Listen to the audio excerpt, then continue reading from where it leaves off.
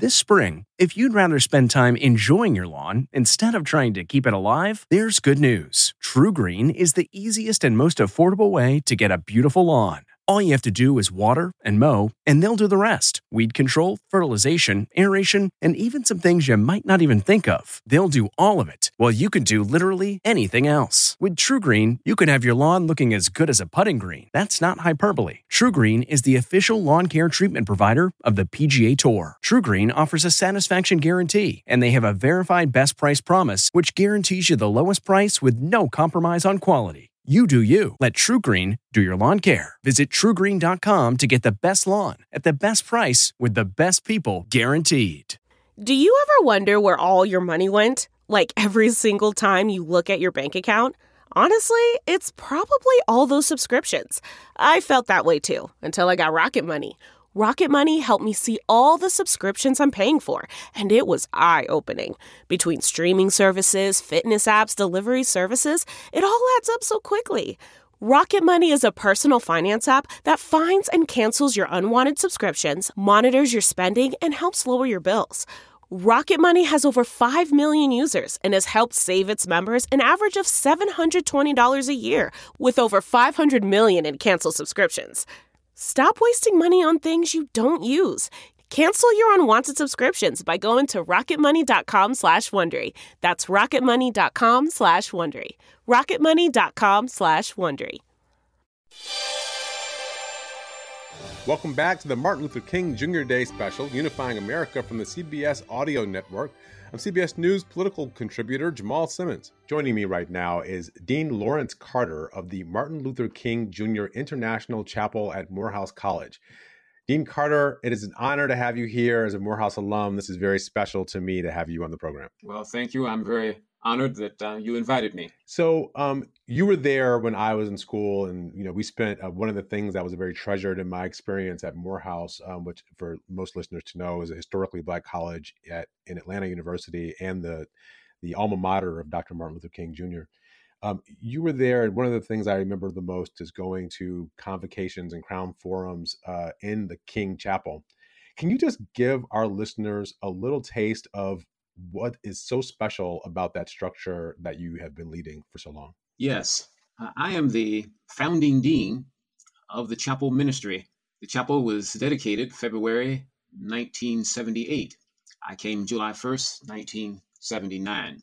So this is my 41st year. And the high honor is that I get to preside over the most prominent and largest religious memorial to Martin Luther King Jr. in the world. We probably have more programming and more educational opportunities to learn about the interconnectedness of our small blue planet.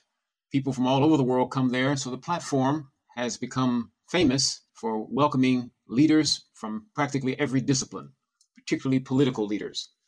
And I have the opportunity, as Mrs. King charged me the first summer of my arrival, to keep alive her husband's philosophy, its relevance. She told me that what she missed most about his ministry was his ability to connect social issues with his theological and biblical perspective. The last book that King wrote, in the last chapter of that book, Where Do We Go From Here, Chaos, Our Community, he gives us his vision for the world. And he puts it in terms of the concept of the world house that we have all inherited, and how we have to learn to work together as brothers and sisters or perish as fools. So, Dr. Carter, one of the things that I think would be helpful for listeners is to get an understanding from your perspective about how Morehouse College played a role, from Benjamin Mays to other professors and teachings that Dr. King may have had. It played a role in preparing him for the ministry that he led on the public stage for that decade or so. I don't believe that it is possible, and I'm not the only one with this opinion, I don't think it's possible that Martin King could have graduated from another college or university at the baccalaureate level in the United States and achieved what he did.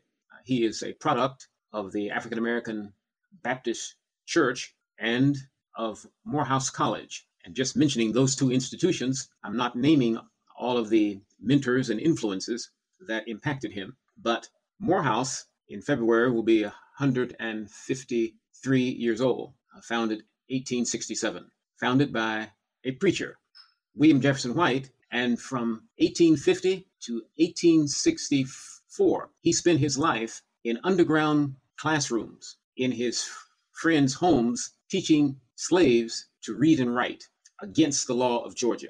And he organized the first Equal Rights Association in the South, 1866.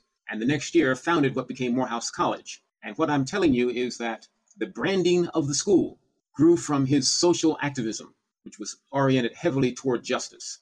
Well, the school has had a storied history since, and you've been a part of a lot of the leaders, the education and matriculation of a lot of leaders over the course of the last few decades. One of them is a former student and who was there when I was in school, Raphael Warnock, who just got elected as the United States Senator from the state of Georgia, which and makes him the first African American to serve in that role. What's your feeling about that bridge that connects from Dr. King through someone like Raphael Warnock going into the elected leadership of the United States of America? Well, the same thing that I said about Martin can be said about Raphael Gamaliel Warnock. He was powerfully impacted at Morehouse, coming from a Pentecostal, fire-baptized Christian church and ministry. His parents were both clergy, and he came to a school highly oriented toward the Black social gospel justice tradition. And just for your listeners, by using the adjectival modifier Black social gospel movement, you're separating that whole tradition from the social gospel movement founded by Walter Rauschenbusch in the 1800s at Rochester, New York, Rochester Theological Seminary. His work was academic. It was not activism in terms of practice of the social gospel. He theorized about what it should be. He wrote about it. But the Black social gospel justice tradition is an activist movement. It's concerned about praxis, theory, and action. And so Raphael was introduced to this at Morehouse. And to make a long story short, I received a phone call one summer day from John Porter, pastor of 6th Avenue Baptist Church, Birmingham, Alabama. And he said to me, "Dean, I want you to send me a young man to be a summer intern to assist me here in the church. Send me the strongest and finest young man you have." And I said, "I know who that is. His name is Raphael Warnock." I put them in touch with each other, and Raphael went to the church and worked that summer. At the end of the summer, John Porter called me and said, "The whole church fell in love with him. He was just what we needed, and we have decided to pay for the rest of his education." And it happened. And Raphael became Baptist. That is so great. It strikes me when I think about Senator-elect Warnock, and also our incoming Vice President, Kamala Harris, who is a Howard University graduate, that the two people who are really going to be sort of the majority makers for the Democrats in this election are both HBCU alums. But, they're not alone, right? We've had people from HBCUs in the House. We've had them elected in other roles. Mayor of Birmingham right now is a Morehouse grad. What is it that as we look across America, doctors, dentists, ministers, teachers, you see these historically Black college university alumni. People often wonder, is the era of HBCUs over? Do we need them anymore when we can have a Black president or a Black vice president? I think there are two responses to your question. The era is not over, and we do need historically Black colleges.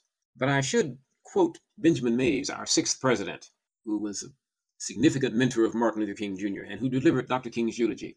Mays once said, "If historically Black colleges, and specifically, he said, if Morehouse College is not good enough to educate whites, then it is not good enough to educate Blacks." Our institutions have come into existence because of white supremacy, segregation, racism, a racial caste system. That's the same reason we have the Black church. The purpose of the university or the academy is veritas, seeking the truth. The academy is not supposed to be built on race, on skin color, on the superficially visible. And so historically Black colleges are distinctly different from majority institutions in the context of racist America, in that they all, but especially Morehouse, emphasizes high expectations. One of the simple definitions of racism is low expectations. Everyone who enters Morehouse is tutored to understand that the entire faculty and staff and the alumni have high expectations of our students. We hold a crown above their head with the hope that they'll grow tall enough to wear it, an idealistic crown, a crown of excellence. And so many of our students come with poor high school backgrounds. And so the faculty, Dr. Mays once said, the faculty is expected, the faculty members, when starting a class on a particular subject, if the faculty member, the professor, discovers that something is missing in a student in the class, Stop teaching what you're teaching and take time and put what is missing there. And so if you're teaching mathematics and the student speaks with grammatical irregularity, teach grammar. I came to Morehouse with an attitude that I could teach and work with anybody. And I've never met a student that I could not tutor or teach. And this is a hallmark, I think, of historically Black colleges. Some students come as weak writers, weak readers, but with time, I have seen students graduate and be accepted to the leading Ivy League schools, Big 10 schools, Big 12 universities, and earn the terminal degrees in their fields. Martin King graduated from Morehouse College with a C average. He graduated from seminary at the top of his class. Historically Black colleges give students a chance to discover themselves, to cultivate their values, and they are constantly supported. These are family situations because we know what we're up against and we know what we had to go through to get our degrees, especially from majority institutions, dealing with systemic racism that was not acknowledged by people who call themselves white. I think those are very good points about the necessity for historically Black colleges and universities. And I want to thank you for taking the time to speak with us as we celebrate Dr. King's legacy again. Thank you for being here. Thank you. Lawrence E. Carter, Dean of the Morehouse College Martin Luther King Jr. International Chapel. You're listening to the Martin Luther King Jr. Day special, Unifying America. From the CBS Audio Network, I'm CBS News political contributor Jamal Simmons. This is the Martin Luther King Jr. Day special, Unifying America. From the CBS Audio Network, I'm CBS News political contributor Jamal Simmons. As we continue to grapple with the COVID-19 pandemic, many of our holiday observations have gone digital. The National Museum of African American History and Culture is no exception. Darkness cannot drive out darkness. Only light can do that. Hate cannot drive out hate. Only love can do that. This year, they're streaming a special recorded version of The Movement Revisited, a musical portrait of four icons on Martin Luther King Jr. Day, the people's holiday, from 4 to 5:50 p.m. Eastern Time. The concert will then be available on demand at the National Museum of African American History and Culture's website at nmaahc.si.edu. Joining us now is the creator of The Movement Revisited, 6-time Grammy Award-winning bassist, composer, and educator Christian McBride, talking to our executive producer, Paul Woodhull.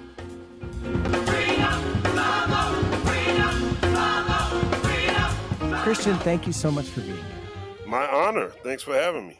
So we want to talk about this wonderful piece of music that you created, The Movement Revisited.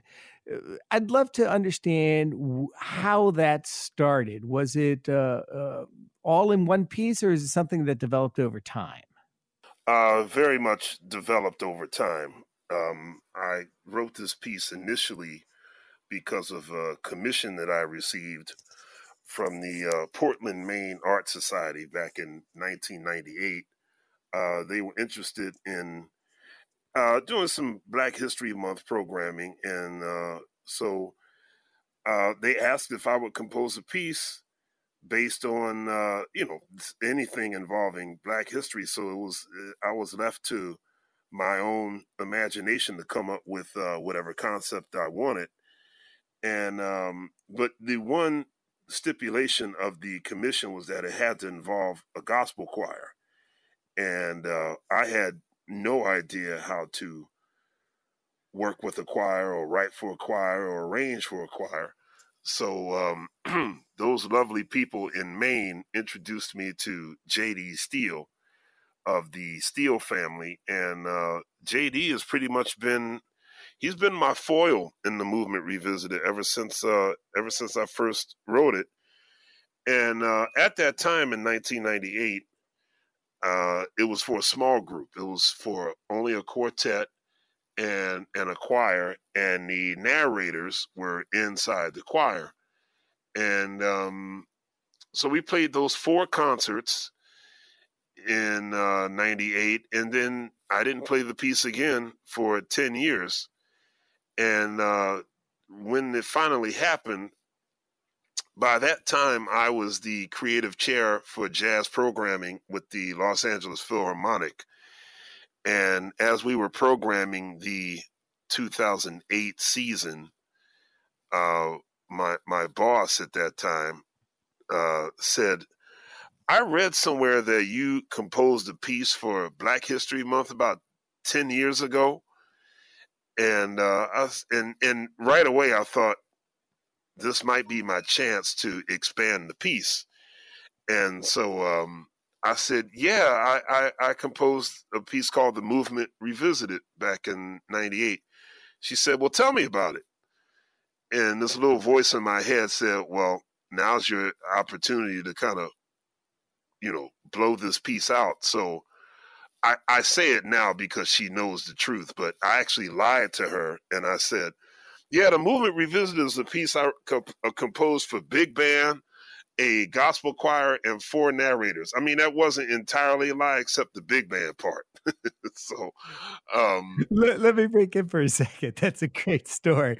So the original piece that you performed in Portland, Maine, if I look at what I now have in my hands for the moment, The Movement Revisited, where would I find, which parts would I find as the original piece that you composed and performed? Probably only the overture and the and Sister Rosa. Those were the only 2 pieces that sort of were written, at least the melodies and things like that. Those were written in the original version of The Movement Revisited. But everything after Sister Rosa, that was all new and improved and rewritten. Okay, let's give a little listen to Sister Rosa right now.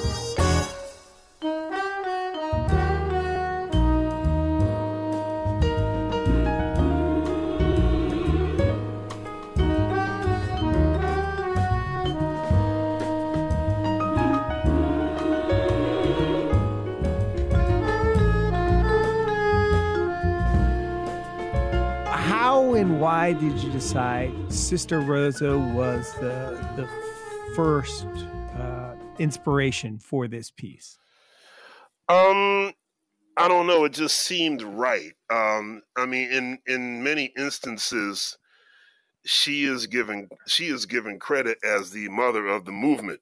When the bus boycott was started in Montgomery in 1955, that was because of Rosa Parks. So what we know as the civil rights movement, she gets the credit for starting it. Now, the subtitle to The Movement Revisit is A Musical Portrait of 4 Icons. So tell us who you added with Sister Rosa sort of to your Mount Rushmore of civil rights icons. Malcolm X, Muhammad Ali, and Dr. Martin Luther King, with a 5th and final movement, kind of culminating in the presidential election of Barack Obama in 2008.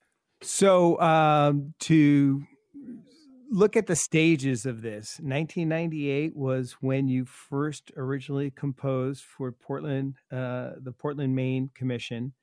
And then you're in California and you composed several other pieces. And then you added the Barack Obama movement afterwards. Is that right? That was in 2009 when I composed that part. And I wanted to make it very clear that 5th movement is not dedicated to Barack Obama, because at the time that I composed that 5th and final movement, he had only been in office for 3 months. So I thought it was premature to write a piece for a guy who had only been in office for 90 days. But what it took for him to become the president, and sort of like the magnitude of that moment, that wouldn't have happened without the 4 icons that I picked, and many others. So many great civil rights leaders to choose from, and we could go way back in history in that regard. You chose, primarily 20th century people to enshrine in your musical tribute. Was that a conscious process, or was that just the way it evolved? That's sort of the way it evolved, because in the beginning, I actually wasn't sure what I was going to do. Like, was I going to write a piece about a particular time in history, a particular person, multiple people, multiple events?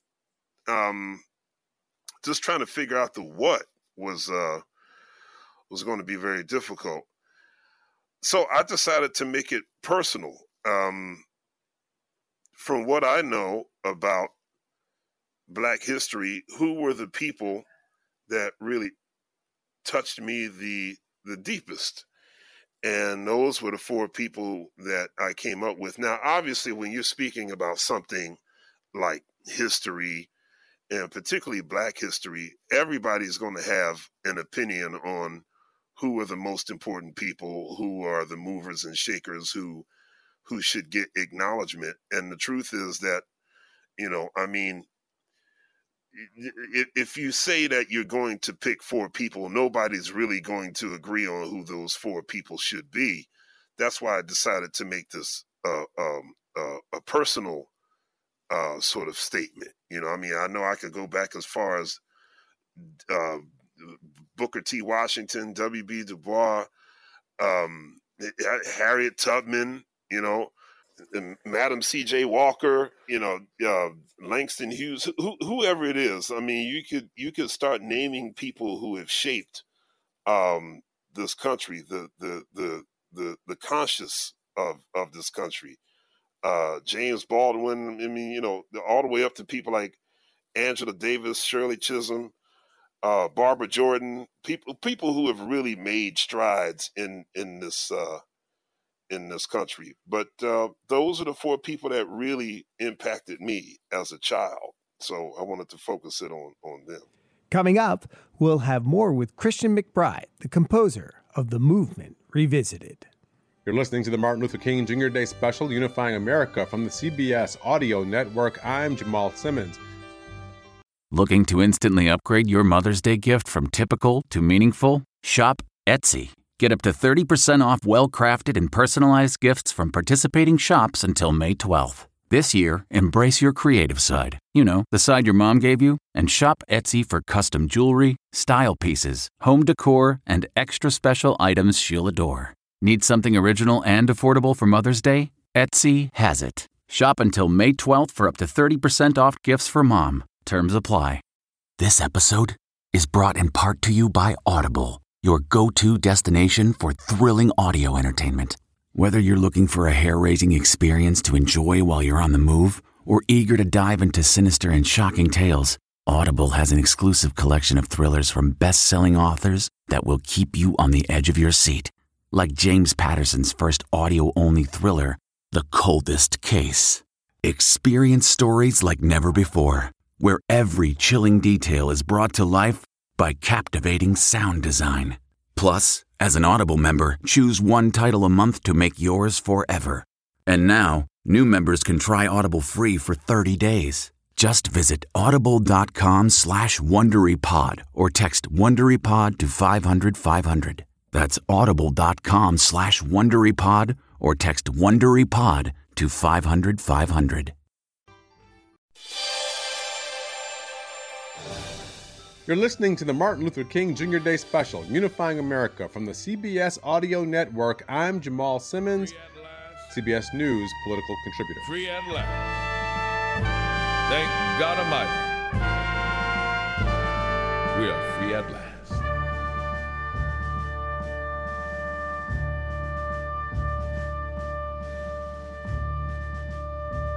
We continue now with our conversation with Christian McBride, the composer of The Movement Revisited. Now, the title of this movement is Soldiers, parentheses, I Have a Dream. Soldiers. Tell me about your decision to entitle this movement Soldiers. Primarily, I Have a Dream, in parentheses. Well, as you can hear, I use the I Have a Dream speech, which was so eloquently recited by the great Wendell Pierce. But when I think of Dr. Martin Luther King Jr., I see an image of him marching. His whole movement was based on people getting out there and demonstrating. You know what I mean, and peaceful demonstration. So I always think of him as a soldier for justice, and that's where that title and the sound of the peace comes from. And it's ironic in a way because here is a man who dedicated his life to peace. Well, I mean, I think the irony is that he died so violently, sadly, that seems to be the way it goes in our world. People who really try to stand up and do it the peaceful way are often cut down violently. That's the sad irony. So the next movement after Soldiers is called A View from the Mountaintop. Let's give that a quick listen. Thank you for your vision. Thank you for what you saw. We never thought on this earth a man could touch the sky above. Oh, no. Now, when you listen to that piece of music, you can hear obvious references to Martin Luther King's speeches, to biblical references, and also to the civil rights struggle. Tell me about your thoughts and inspiration creating this specific piece in the movement Revisited. Well, I felt that Soldiers, it wasn't enough, if we were really going to deal with Dr. Martin Luther King, it's like each piece, each movement in this piece kind of has a introduction and then the piece, but usually the introduction is someone speaking. Like, for example, the Sister Rosa prologue is the great Sonia Sanchez reading the words of Rosa Parks with bass, flute, and percussion just kind of freely improvising behind her. The Ali Speaks movement is just Dion Graham speaking the words of Muhammad Ali with drums, accompanied by drums. And so with these spoken movements, there's usually just some sort of free improvisation or some sort of, musical and voice interaction. But with the Martin Luther King piece, Soldiers is an actual piece, because I just think sort of the importance of Martin Luther King sort of warranted that. But the piece that I actually wrote in honor of him, A View from the Mountaintop, that's one of the few songs that I actually wrote that has lyrics. I don't consider myself a lyricist on any level, but I figured if I'm going to write something for King, I better dig deep. So I composed that piece of A View from the Mountaintop, and J.D. Steele sang it so lovely, and the choir did a beautiful job. And I actually I like that piece. It turned out okay. I kind of like it. All right, Christian McBride, 6-time Grammy Award winner, composer, bassist, and the creator of the movement Revisited. Thanks so much for being with us. My pleasure. Thanks for having me.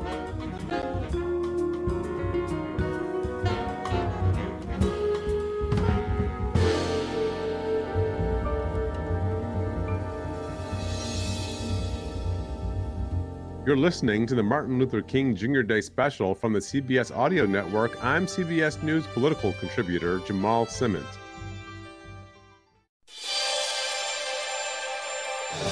Welcome back to the Martin Luther King Jr. Day special, Unifying America from the CBS Audio Network. I'm CBS News political contributor Jamal Simmons. Acclaimed actor David Oyelowo earned critical praise for his role as Dr. Martin Luther King Jr. in the modern film classic, Selma. In 2016, he sat down with us to discuss his thoughts about inhabiting a history-making figure like Dr. King.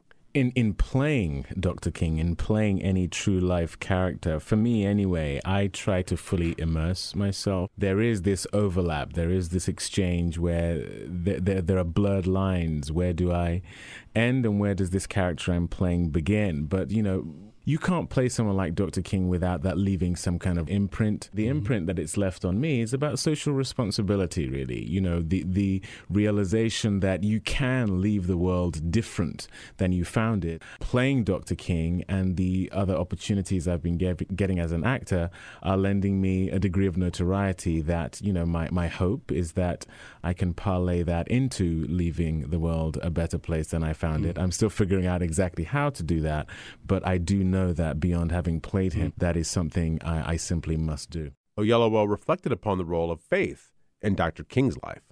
Well, I think that the purpose of faith, the purpose of a relationship with God, the reason why God gives us free will, but also wants us to gravitate towards Him, is everything God does is regenerative. There is supposed to be an overflow.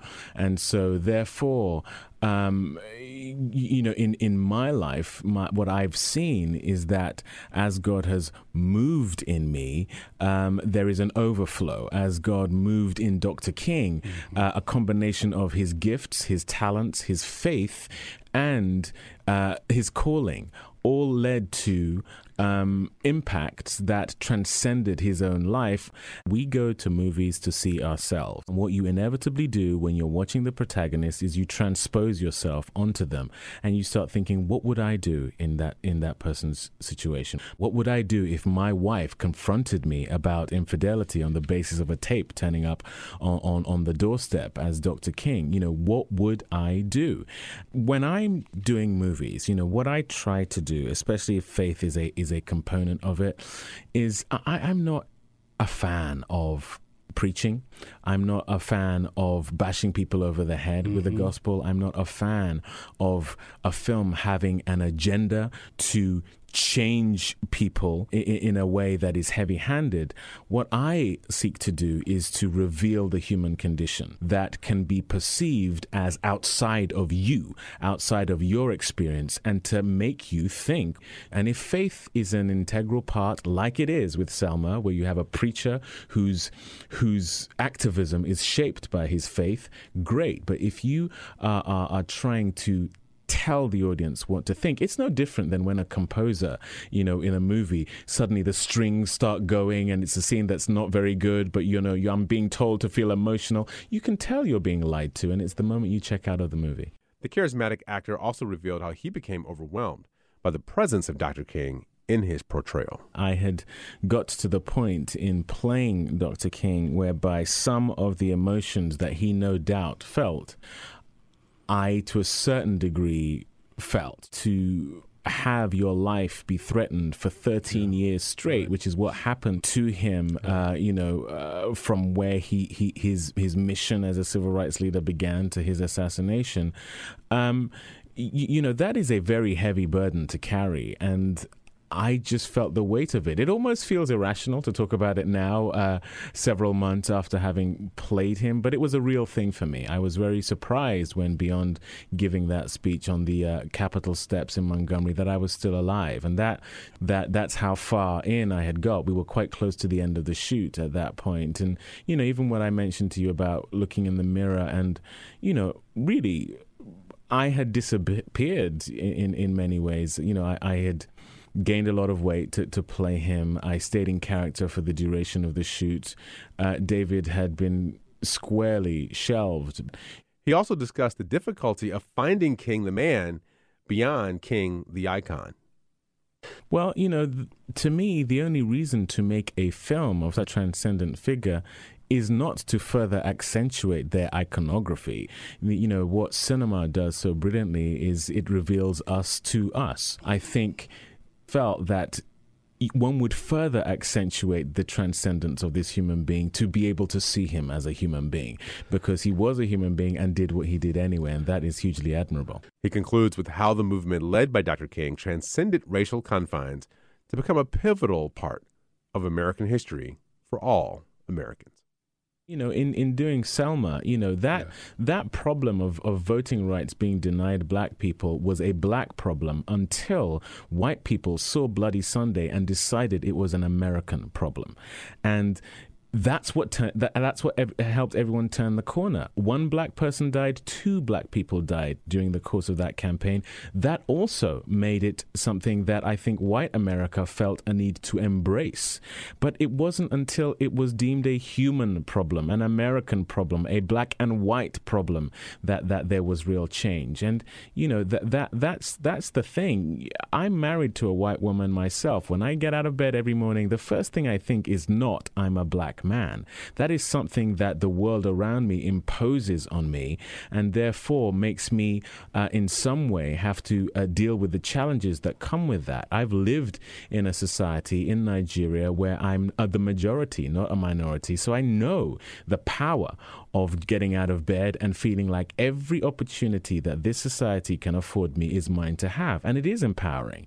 And if you live in a society where that is the opposite of the case, it shapes your mindset in a different way. It's what I call the Sidney Poitier syndrome. There is a reason why he achieved the success he did the way he did at the time he did. It was because he had grown up without a minority mentality. He didn't go into situations feeling like he was lesser than, and so therefore the way he thought of himself is what he manifested and brought to himself. It is a real challenge as an African-American male to get out of bed every day knowing that outside your front door is the very fact that you are going to be treated lesser than, and it informs the way you approach the world. There is no healing without repentance. And you know, I just don't know that we've hit that point in this country. I think what you have is a lot of guilt. I think that, and that creates a reaction. I think that there is a reason why we've had a lot of racial tension in the wake of Obama's 2 terms as president. I think it is, you know, some dormant opinions and tendencies have come to the fore because of white privilege, because of, in reality, a white supremacy. You know, 1 term, okay, that was a mistake. 2 terms, whoa, we've got to really rally. And, you know, and I think that there is a correlation between, you know, his presidency and what's going on in this nation. But, you know, like I say, until there is a true degree of acceptance that there have been things done in the name of America and what it represents that are not actually holistically what America tries to stand for, then you know, there are some of these syndromes that will remain. This is a great country. I mean, there is a reason why people come here from all over the world. There is a reason why I am here, and I love this country deeply. I've been greatly blessed by this country. But there are, you know, like, as there are with every nation, there are syndromes. There are, but you know, I think the world is watching America because it is such a powerful nation. It is such a nation that shapes the world's culture. You're listening to the Martin Luther King Jr. Day special, Unifying America, from the CBS Audio Network. I'm Jamal Simmons. Okay, it's time to commit. 2024 is the year for prioritizing yourself. Begin your new smile journey with Byte, and you could start seeing results in just 2 to 3 weeks. Just order your at-home impression kit today for only $14.95 at Byte.com. Byte clear liners are doctor-directed and delivered to your door. Treatment costs thousands less than braces, plus they offer financing options, accept eligible insurance, and you could pay with your HSA, FSA. Get 80% off your impression kit when you use code WONDERY at Byte.com. That's BYTE.com. Start your confidence journey today with Byte. That's not just the sound of that first sip of Morning Joe. It's the sound of someone shopping for a car on Carvana from the comfort of home. That's a good blend. It's time to take it easy, like answering some easy questions to get pre-qualified for a car in minutes. Talk about starting the morning right. Just like customizing your terms so your car fits your budget. Visit Carvana.com or download the app to experience car shopping the way it should be. Convenient, comfortable. Ah.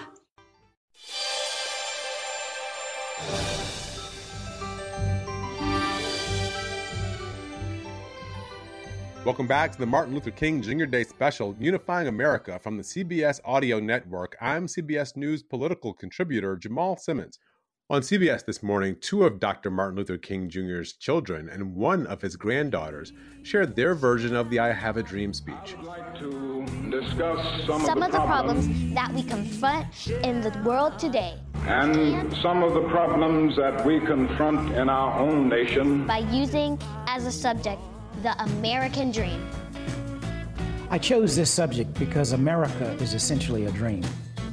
It is a dream of a land where men of all races, of all nationalities, and of all creeds can live together as brothers. We hold these truths to be self-evident that all men are created equal, that they are endowed by their Creator with certain inalienable rights. That among these are life, liberty, and the pursuit of happiness. Now we notice in the very beginning that at the center of this dream is an amazing universalism. It does not say some men, but it says all men. It does not say all white men, but it says all men. Has certain inherent rights that are neither derived from or conferred by the state. They are gifts from the hands of the Almighty God.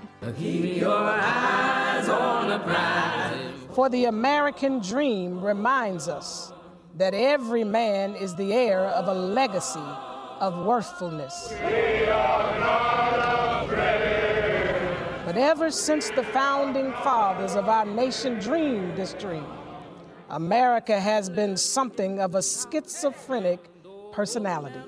On the one hand, we have proudly professed the noble principles of democracy.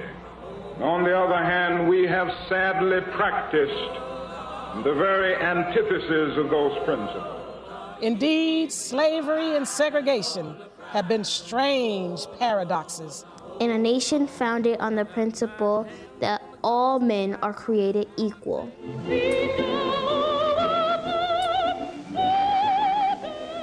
But now more than ever before, America is challenged to realize its noble dream. For the shape of the world today does not permit us the luxury of an anemic democracy. And the price that the United States must pay for the continued exploitation and oppression of the Negro and other minority groups is the price of its own destruction. So in a real sense, our hour is late, and the clock of destiny is ticking out. We must act now before it is too late. It is trite, but urgently true, that if America is to remain a first-class nation, she can no longer have second-class citizens. This has been the Martin Luther King Jr. Day special, Unifying America from the CBS Audio Network. Produced by District Productive and Paul Woody Woodhull. I am CBS News political contributor Jamal Simmons. Look around. You can find cars like these on AutoTrader, like that car riding your tail. Or if you're tailgating right now, all those cars doubling as kitchens and living rooms are on AutoTrader too. Are you working out and listening to this ad at the same time? Well, multitasking pro, cars like the ones in the gym parking lot are for sale on AutoTrader. New cars, used cars, electric cars, maybe even flying cars. Okay, no flying cars, but as soon as they get invented, they'll be on AutoTrader. Just you wait. AutoTrader.